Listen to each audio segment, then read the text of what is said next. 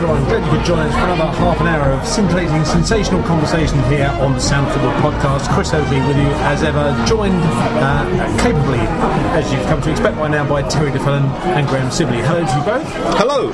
Hello. First of all, apologies for our absence over the last week and a half. So many excuses and reasons that they're too boring to say, but...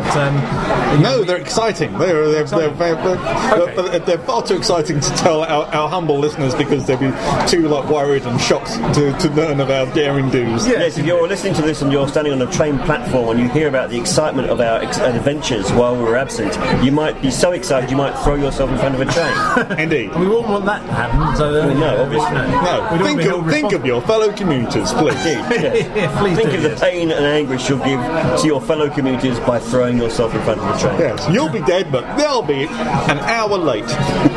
If not more. If not more, yes. Think about it. This has been a public service announcement. Anyway. Don't put rugs on polished floors. If you want to find out the real reason why we've been delayed, then look on our Facebook fan page. You won't find the reason there, but feel free to have a look on our Facebook. And like it while you're at it as well. Yeah. But anyway, we are back finally in a bar in London. We won't give you any specifics, so that's not important either. We are this week talking about an international fixture, which was a regular occurrence, an annual occurrence in the British football calendar every year up until I think 1989 last time regularly. One that was much looked forward to, particularly by English and Scottish fans, but one which has not appeared regularly on the football calendar for some time now. We are here to discuss whether it's worth bringing it back, who it would benefit most, who's most looking forward to it coming back. If you haven't worked it out by now, it is the oldest international fixture in the world, football-wise, the match between England and Scotland. So, I put it to you, and by the way, in advance, apologies for any accidental reference to the words Kevin, Keegan, Terry, and Trevor, and Brooking. But let's start off with that era, because undoubtedly the late 70s, the mid to late 70s, was a great era for the England-Scotland match. Lots of great action, great goals, great players. In many ways, that era essentially justifies bringing the England-Scotland game back, because even if you had a bad match, you would always get an amazing atmosphere. I mean, those games in the mid to late 70s always had a tremendous atmosphere, whether they played at Wembley or Hampden Park. So surely, Graham, the atmosphere you would get then, and surely that you would get if you brought it back now, is reason enough to reinstate the England-Scotland fixture on a regular basis. No? Yes it is, but do you not get that atmosphere at any competitive England game now? Not for my money, no. No, but you get it from the England fans because they're vociferous and they turn up with their brass bands and their flags and their painted faces, don't they? Salt of the earth. Yes. Morons, I think you're really looking for there. Deluded ne'er-do-wells. Yes. I think we look at the 70s because it's a period where England didn't qualify for World Cups and Scotland did. And so there was, and obviously Scotland won at Wembley famously in 1977. Yes. And they broke the crossbar, didn't they? When they ripped up the pitch and everything like that. And it was all, questions were asked in the house and all that. And yeah, it's all lovely and it provides wonderful nostalgia. Should it still go on? Yeah, I certainly think it should. I think it should be an annual event. But then again, I think the home international should be an annual event, because I think it would cement the home nation's position in football law, has almost been forgotten. And if these home nations really want to kick up a stink about Team GB and about how they think that their time is being taken away, then I think great. Then let's have this, and then we can have this big tournament every year. 3 games. What is that? Come on, let's do it. Well, it doesn't even have to be a full England team. Let's do it. We're certainly sort of spinning off into all kinds of different directions, which I'm sure we'll deal with in due course. But Terry, I mean, one thing I've got in mind particularly is, not that I'm a rugby fan, but the England-Scotland match, the Calcutta Cup match, certainly seems to have a very kind of vibrant atmosphere to it. Fans who clearly relish the opportunity to kind of, albeit perhaps in friendlier terms than you would in a football environment, try and get one over on the opposition fans, whether you're English or Scottish. It's a chance to kind of basically get the bragging rights and to sort of say that your team is better than theirs, and it's got a certain unique atmosphere to it, and certainly that used to be the case in the football equivalent, the England-Scotland match. It does have a unique and a different atmosphere to it than any other England versus whoever match. Yeah, isn't it? Yes, I mean there are a number of other of great sort of classicos. Argentina, Brazil leaped to mind. Maybe Germany, Holland as well. Of course, yes, yeah. That have that kind of flavour of not just being a match between 2 great international rivals, but also 2 local teams. Yeah.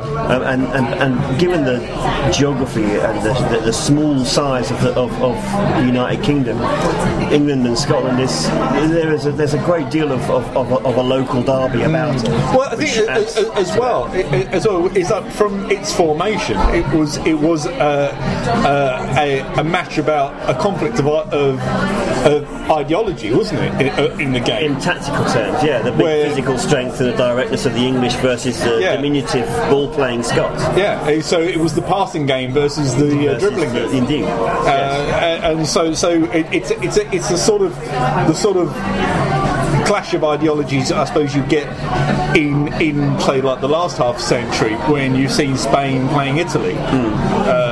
In that sort of style. Absolutely, yeah, no, that's an excellent comparison. I mean, when you was in its heyday in the 1970s, of course, you had many of the Scottish players were also playing in the English league. Indeed. And many of our league, that is the English league's best players, were Scottish. Yeah. And that only added extra spice. And the Scots were genuinely, seriously good team then, and perhaps underachieved at international level.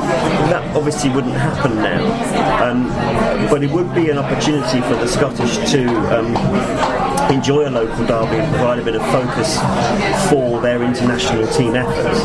And inevitably England will fail to turn up for these games and completely underestimate their opposition, and inevitably they'll probably lose. I mean, I wouldn't be surprised if they brought back the annual fixture. I really wouldn't be surprised if what would happen is if they fielded an understrength side, I'm talking about England, turned up completely not prepared at Hampden, and I would imagine that the first match would probably be at Hampden, and get completely pumped, as they say in Scotland. As an England fan, I for one wouldn't regard that as necessarily a bad thing. I think England need a good pumping from time to time. Well, yeah, I mean, the last sort of incarnations of the England-Scotland fixture, as we know, have been, I think the last one was, 99? Sort of qualifiers for things like the European Championship and so on. It was Euro 2000, wasn't it? Euro 2000, and so the last few times England play Scotland has been in a competitive fixture of sorts. I mean, there's no guarantee if you brought it back just as an annual friendly whether quite what standard of team England will put out. I mean, you mentioned, Graham, about the home international championship, or British Championship, as you may know it better. There was a tendency, I think, at times for it to be treated as not the most sort of serious competition, and that certainly teams from across the UK would put out weakened teams. But with regard to specifically to Scotland. I mean, without wishing to sound patronising and being an English kind of idiot football fan, it would appear that Scottish football is at something of a low ebb at the moment, and they may actually benefit from Scottish football may benefit from having this annual fixture against the old enemy, and it would just kind of put some heat back again under the passion that a lot of football fans have north of the border, and it might kind of spur on their ambition to have a decent national side and, dare we say, a decent club side as well. If for no other reason, a chance to have a go at the English once a season is no bad thing, particularly for the Scottish the footballing nation that there's no getting around it. They're in deep trouble in many ways. I'm sure there are diehard members of the Tartan Army that would say no, there's nothing wrong with Scottish support, but that's because they would be seriously deluded. They would be seriously deluded. But then again, that's what diehard international what was all about, isn't it? Delusion. But I think you're right. I mean, it's Scottish football is not in a good place at the moment, and technically it's not in a good place. Maybe the things that are happening, maybe there is going to be some benefits that will come out of these awful things that have been happening. The thing is that Scottish football the SFA did commission a report and a study on reinvigorating their youth structure, much of which I understand has been implemented. I don't know the ins and outs of it, but I mean the Scottish lower leagues and certainly the Scottish Premier League outside the old firm are worth looking at over the next few years, because there's an understanding that there will be some young players coming. The Scottish under-21 team beat Holland in the last European qualifying fixture. I mean, there are good players coming through, and so this would be a good time to rekindle the rivalry. Well, this is one thing that the one good thing that may come out of the whole Rangers thing that's happening at the moment is the fact that Rangers may have to look to a youth policy for once, rather than just picking up players who are perhaps past their best but good enough to play and do play very successfully in the Scottish Premier. It's not beyond the realms of possibility that if Rangers go into liquidation, and although that sounds utterly baffling and ridiculous, apparently it's not completely out of the question. Given the amount of money they are in for huge amounts of money, and most of it is owed to the taxman. That's a bad situation to find yourself in, whatever the reasons and whys and wherefores behind it. You don't want to be in that situation. No. If Rangers were to return, I would imagine it would probably be on some kind of part supporter-owned model, and there may well be quite strong restrictions on their spending going forward. And so they may well be obliged to invest in youth. We aren't experts, but would you say that much? Would you say the Rangers are in the same position that Leeds were in when they went tits up?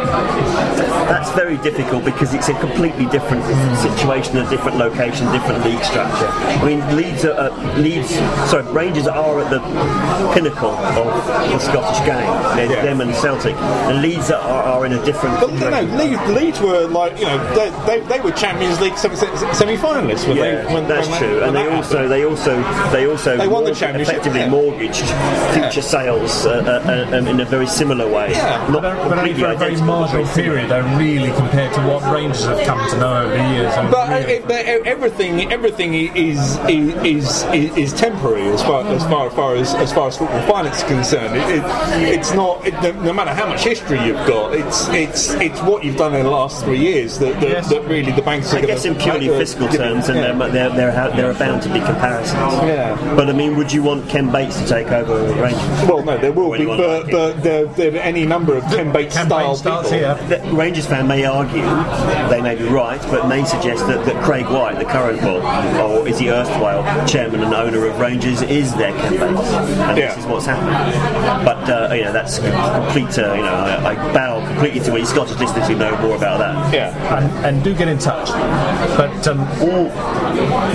because we would be grateful for feedback on this if you want to set us straight. And pointers. We should probably move back to the. Well, I was just say, before we explore the other kind of tentacles that are coming off of this subject, really. I mean, Graham, you sort of mentioned about that. This is maybe the impetus for reinstigating the whole British Championship. Yeah. Some would say that actually, even in the old days, the British Championship kind of had as its centrepiece the England v Scotland game, and that the other kind of, dare I say it, but I know I'm going to say it, matches like Wales v Northern Ireland or whatever were always going to be the kind of lesser matches, and that maybe we don't need the extra fixtures, and that it is really genuinely all about the England v Scotland match. Is that not unfair? That might be fair, but then again, like you're going to say no.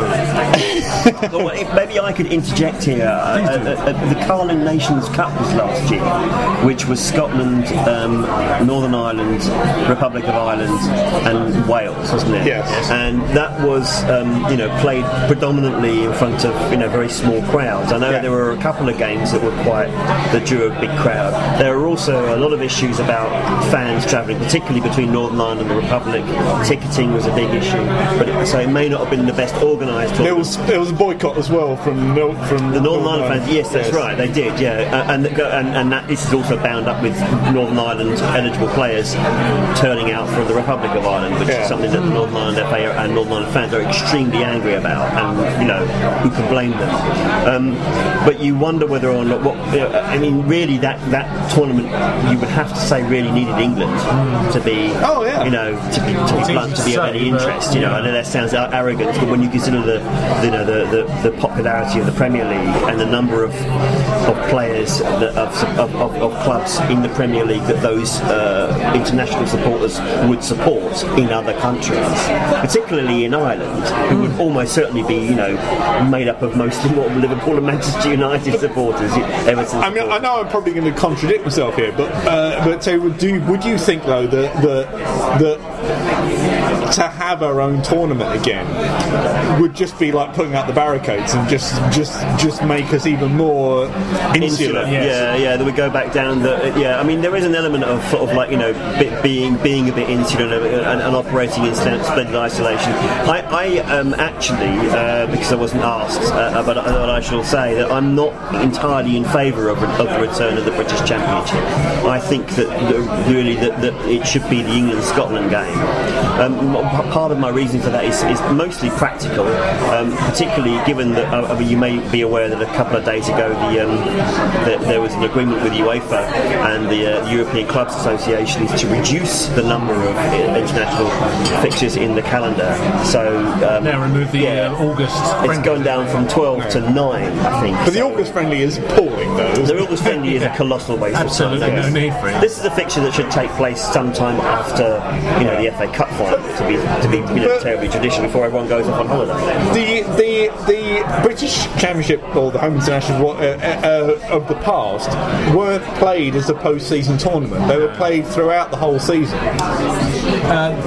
There were a few that were kind of played in... I have memories of them being post-season tournaments. Yeah, that's all I remember them as. But back in the day, they were... The Nations Cup is played over the entire calendar. It's not a post-season. That's right. The England-Scotland fixture typically is a spring fixture. Played in March, I think, if I remember rightly. And yet, in the history of the British Championship as a whole, certainly in the 70s, there were a lot of matches that they went through, I think, a 3-year period maybe, where there were games played sort of made directly after the end of the league domestic season. Yeah, so where the playoff finals would be now, basically. Exactly. I think that I don't, in all honesty, think that there's a great deal of value in us having a British Championship, particularly if it's going to hog all the other fixtures. I think there is value in having international friendlies against a different variety of opposition, which is why I would argue that I think it would be best to just have basically the derby game between England and Scotland as an annual fixture.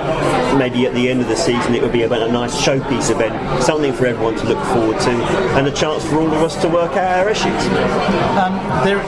Exactly. The key argument for a lot of people about this has been, well, why tie yourself down to an annual fixture against Scotland when there are so many other countries around the world that you might want to play against? Well, to my mind, they're like Trinidad and Tobago, so you can just so you can try and hawk a vote off them and fail miserably. Yeah, we've been down. I told you not to bring that up. let the embers die down a little bit for you. No, but I mean, but to my mind, there are ways you can deal with this, which is that you can kind of schedule in a more sort of practical way. Like, even for instance, you could have instead of it being an annual fixture, maybe having it biannually or I don't know, once every 3 years. I mean, would that water it down? I'll tell you what you could do is you could have it in the month that you take off between the middle of December and the middle of January. Oh no, that wouldn't work, would it? No. But I mean, on this key area of sort of being able to play against any team of your choice from over 200 countries around the world, I've done a bit of research actually. I'm sorry to quote statistics, so I know that's the actual the strong point of the Guardian Football Weekly. Oh dear, sorry, I've let that slip. But I mean, since the start of 2007, so we're looking at a 5-year period. England have played Germany and Spain 3 times, and we've played Brazil, France, and Mexico twice. Now, in most cases, I mean those are teams that we don't have to play in at least a regular basis in the European Championship qualifiers, the World Cup qualifiers. So clearly, there are teams that England are content to play, twice in a 5-year period. The likes of Mexico, Brazil, whatever. So why not fit in Spain, Scotland rather? Really, because these are bankers. Exactly, but I mean, these are global bankers, aren't they? These aren't just domestic. As well. But I mean, why not slot Scotland into all this? If there's room for it, why not? England. Well, do you think you'd get 10 million people in Indonesia to sit down and watch England versus Scotland, or do you think you'd get 10 million people in Indonesia to sit down and watch England versus Brazil? I suspect that it would be harder to sell England v Scotland to an international audience, but at the same time, if you stuck at it and gave it some time, and if you built up the history, narrative, I mean, like if you can sell the FA Cup final when it's not Liverpool versus Man United, then you to foreign audience. You've fallen into my trap. Oh, damn! You think I just kind of trot this stuff out as yes. I mean, from an England point of view here, I mean, obviously some damage has been done over the last few years with regards to England's failed bids for hosting World Cup and so on and so forth. The one thing, could we really host a home international? We're capable of doing this without messing it up. I understand just before I came on air that Belgium have just been given the host host the next British Championship. That's it. Like, no, come on, get rid of it. Ban FIFA. Come on. But I mean, it's certainly in the eyes of FIFA, the English FA perhaps are not held in the highest esteem compared to how they were in years gone by, and yet perhaps the reinstatement of a fixture like England v Scotland will remind them and will remind the world at large that England, has its history on its side and has heritage on its side. Play the heritage card. And basically sort of remind everyone, look, we gave football to the world. I see, like heritage. I mean, like this is fast becoming like the last refuge of the scoundrel, isn't it? As far as in football terms. We've already earlier in the podcast we talked about the progressive reasons for doing it. Yeah. And there are also nice retro reasons for doing it. There are retro reasons for doing this up. Yeah, it's a weird thing, is because obviously we're coming up to Team GB, which is the subject that we've been avoiding. We've been holding up our sleeve for a month. Holding up our sleeves is another way of saying like thinking about it and go, oh fuck, we're not going to talk about that. We need to do a lot of research. At this point, we'd also like to introduce you to Clive, who is a 500-pound gorilla who's been sat with us for the last 6 months, waiting to talk about Team GB. But we shut up, Clive. Not now. Here's a banana. But we can't forget that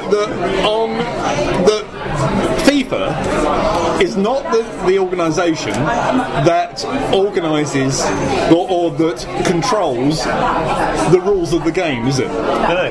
That's it's an international. They're part of it. They're part of it. International governing body made up of the English, the IFAB, which historically was just basically England, Ireland, Wales, Ireland as in Northern Ireland now, but Wales and Scotland, and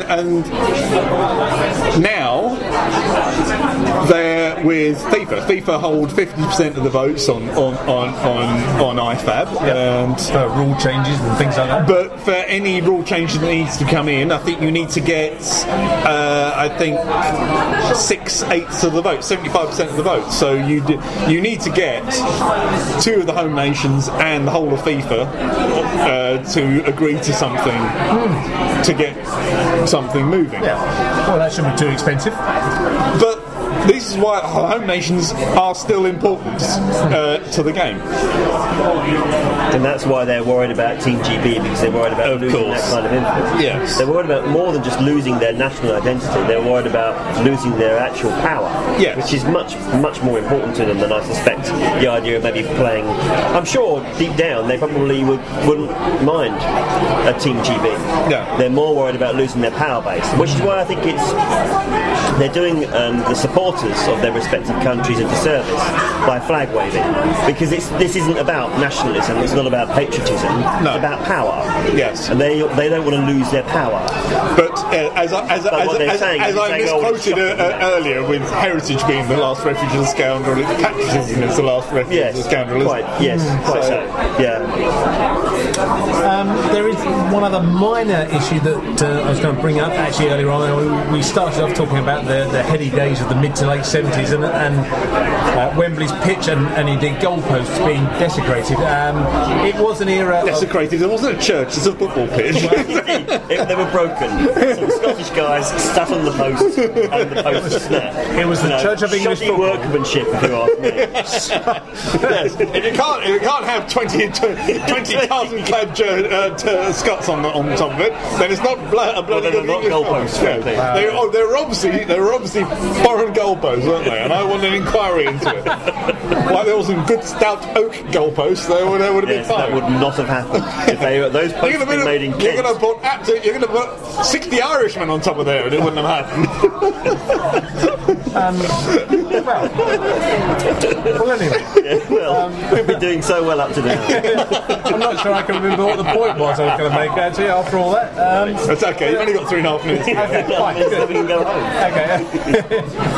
It was a period, obviously, of notable English hooliganism in terms of football in that era. Glory days, yes. No, I'm not. I mean, there are some that suggest that if you bring back the England v Scotland game, that it will give the hooligan element, albeit much diminished since those days, the chance to kind of, I don't know, re-engage with football and to get their hooligan element back into the game again. Do you think that's actually very likely, or in the modern era is that likely to be quite well suppressed? I think that kind of shit can be policed out. I think if Sky can show Millwall playing West Ham, none of the trouble ever reaching our screens can go. Showing it on a Saturday evening at 7:30, that would be not a good time. I mean, it needs to be a midday fixture.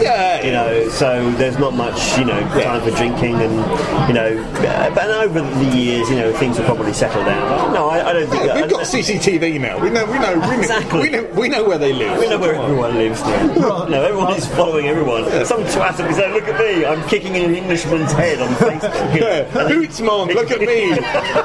RT, please. Some random Bobby on the beat going over and clubbing a Scottish football fan randomly to death. That sort of thing. Welcome back to the 70s. It's all on camera these days. Yeah, if Twitter had been around in the 70s, wouldn't it? Next week on Life on Mars. Let me just get, what's her name? Rebecca Brooks's horse to, stem the crowd. Like the 1925 the Rebecca horse. Rebecca's horse final. Let's go. This is This week's Sound of Football was brought to you by... dear. Anyway, yes, there it is. Thank you very much indeed for listening. We hope we've stoked some fires with regards to that particular debate. Probably nobody else is discussing the England versus Scotland fixture. That much is certain. Reintroduction to the football calendar. But anyway, if you have a view, contact us as ever. footballfairground.com/sound of football. Indeed, contact us via our Facebook fan page and Facebook.com/sound of football. Twitter.com/sound of football. We'll also get you in touch with us, and we'll endeavour to reply to any information you send to us and your opinions. Always well appreciated. But for now, thank you very much indeed for listening. Join us again, we hope, next week, if not sooner or maybe later. But until then, from the three of us on the Sound of Football, it's a fond farewell. Goodbye. Goodbye.